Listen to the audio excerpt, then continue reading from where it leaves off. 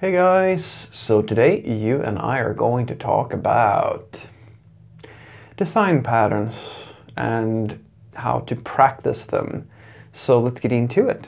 So the question in question was a follow-up question on, well, a previous design pattern video that I made.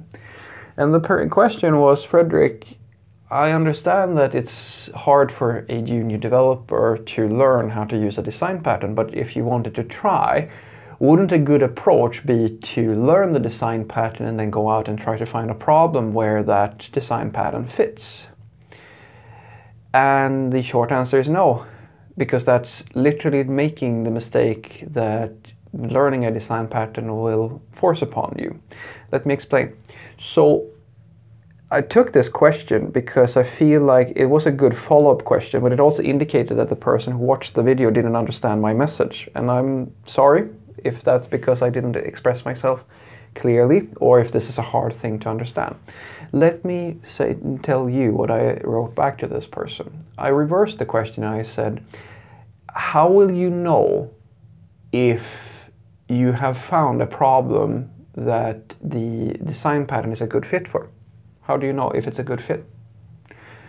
I will argue to you that if you learn a design pattern and you start looking for a problem that fits very well in that design pattern, odds are that you will actually start to understand this, which is the problem. This is the problem.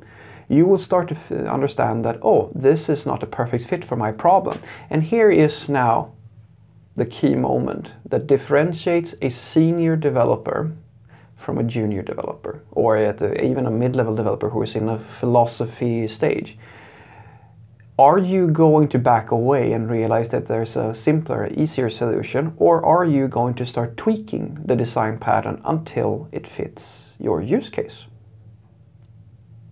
Now, most of the time, people will start tweaking. At least in my experience, and this is the problem with design patterns. That's why it's so hard, because what you've done is that you have reversed the entire discovery process of what makes up a good solution. You have created the solution before you have understood and tried to solve the problem. You have used, it's like solution-driven development. Everything's a driven development type of something these days, and this is exactly the problem. It's the same problem when you deal with an architect or some inventor or some person who invents a new library or creates a conceptual idea for how to solve something that has never been created by driving through a lot of obstacles in the real world. What they've done is that you've just created a theoretical solution to a problem and now the challenge here for them becomes to find a way for that solution to work with a given problem. And that is completely the wrong way to go around it. What you should do, if you want to have really good solutions, is to actually try to solve problems, to be problem-oriented rather than solution-oriented. Because if you are problem-oriented, your solution will grow. And that is how a design pattern has been developed, by the by. Design pattern, nobody sat down and said, oh, this is a really cool concept. Let's add that into a book of standards and try to find problems that are associated with this solution.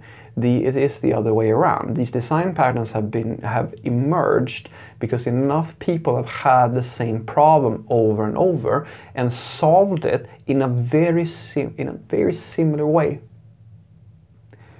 By chance, in some cases, I suppose, but usually that's the way it goes. If you and I have problems that are very similar, you will find, and I've found myself many times look at TikToks and so forth and go, wow, that is actually how I did it as well. Pretty cool. We didn't make a design pattern of it because we're not really there yet, but that's also, if you haven't thought about it, where best practices come from.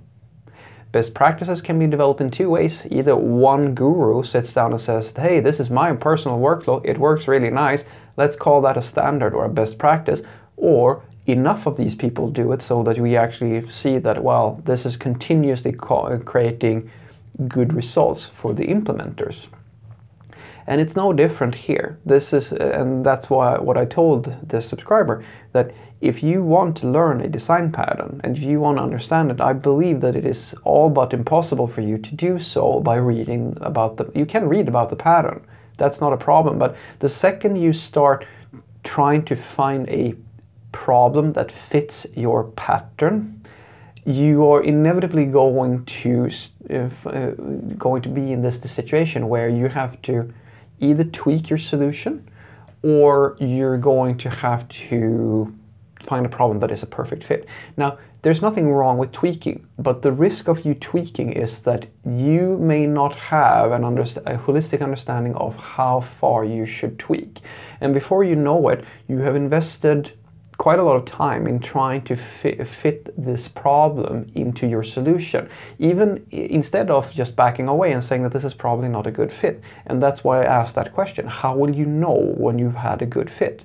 I argue to you that as an inexperienced developer, you have no way of knowing because you don't know what you're looking for.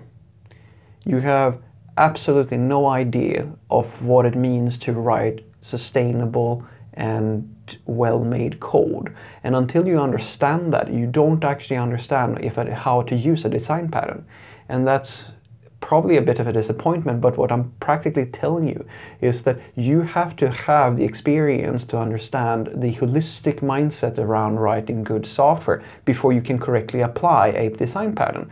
Because at the end of the day, the design pattern is there to help you write good software. And unless you know what good software looks like, then it's just a coding practice that you apply without understanding why.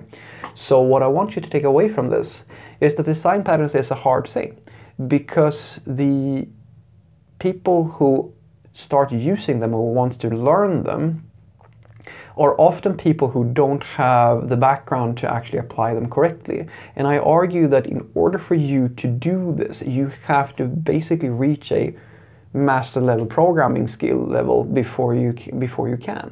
The people who wrote these books, they are master programmers. They were master programmers when they wrote this. They have had years and years of experience of doing the same thing over and over, and they realized that these patterns actually fits into the sort of work we do over and over. And if you don't have that holistic understanding, it's very unlikely that you will be able to correctly apply these practices, because you simply don't understand the problem that they are solving. And if you don't understand the problem, also much more likely that you will, with your fairly limited understanding of software development, try to apply something that is a solution to a problem, but instead of understanding when to actually grab it and put it into implementation, you will try to find, as the subscriber was saying, a problem that this fits into. And that is it's the wrong way to go about it. You need to solve the problem first and then understand that this solution is the solution that you have produced may not be ideal.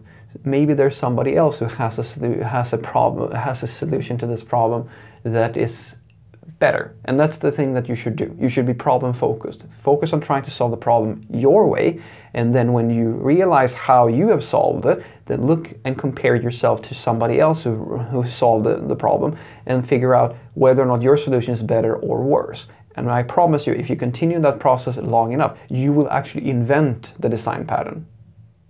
I promise you, you will. Yes, it's just a matter of time. Have a great day.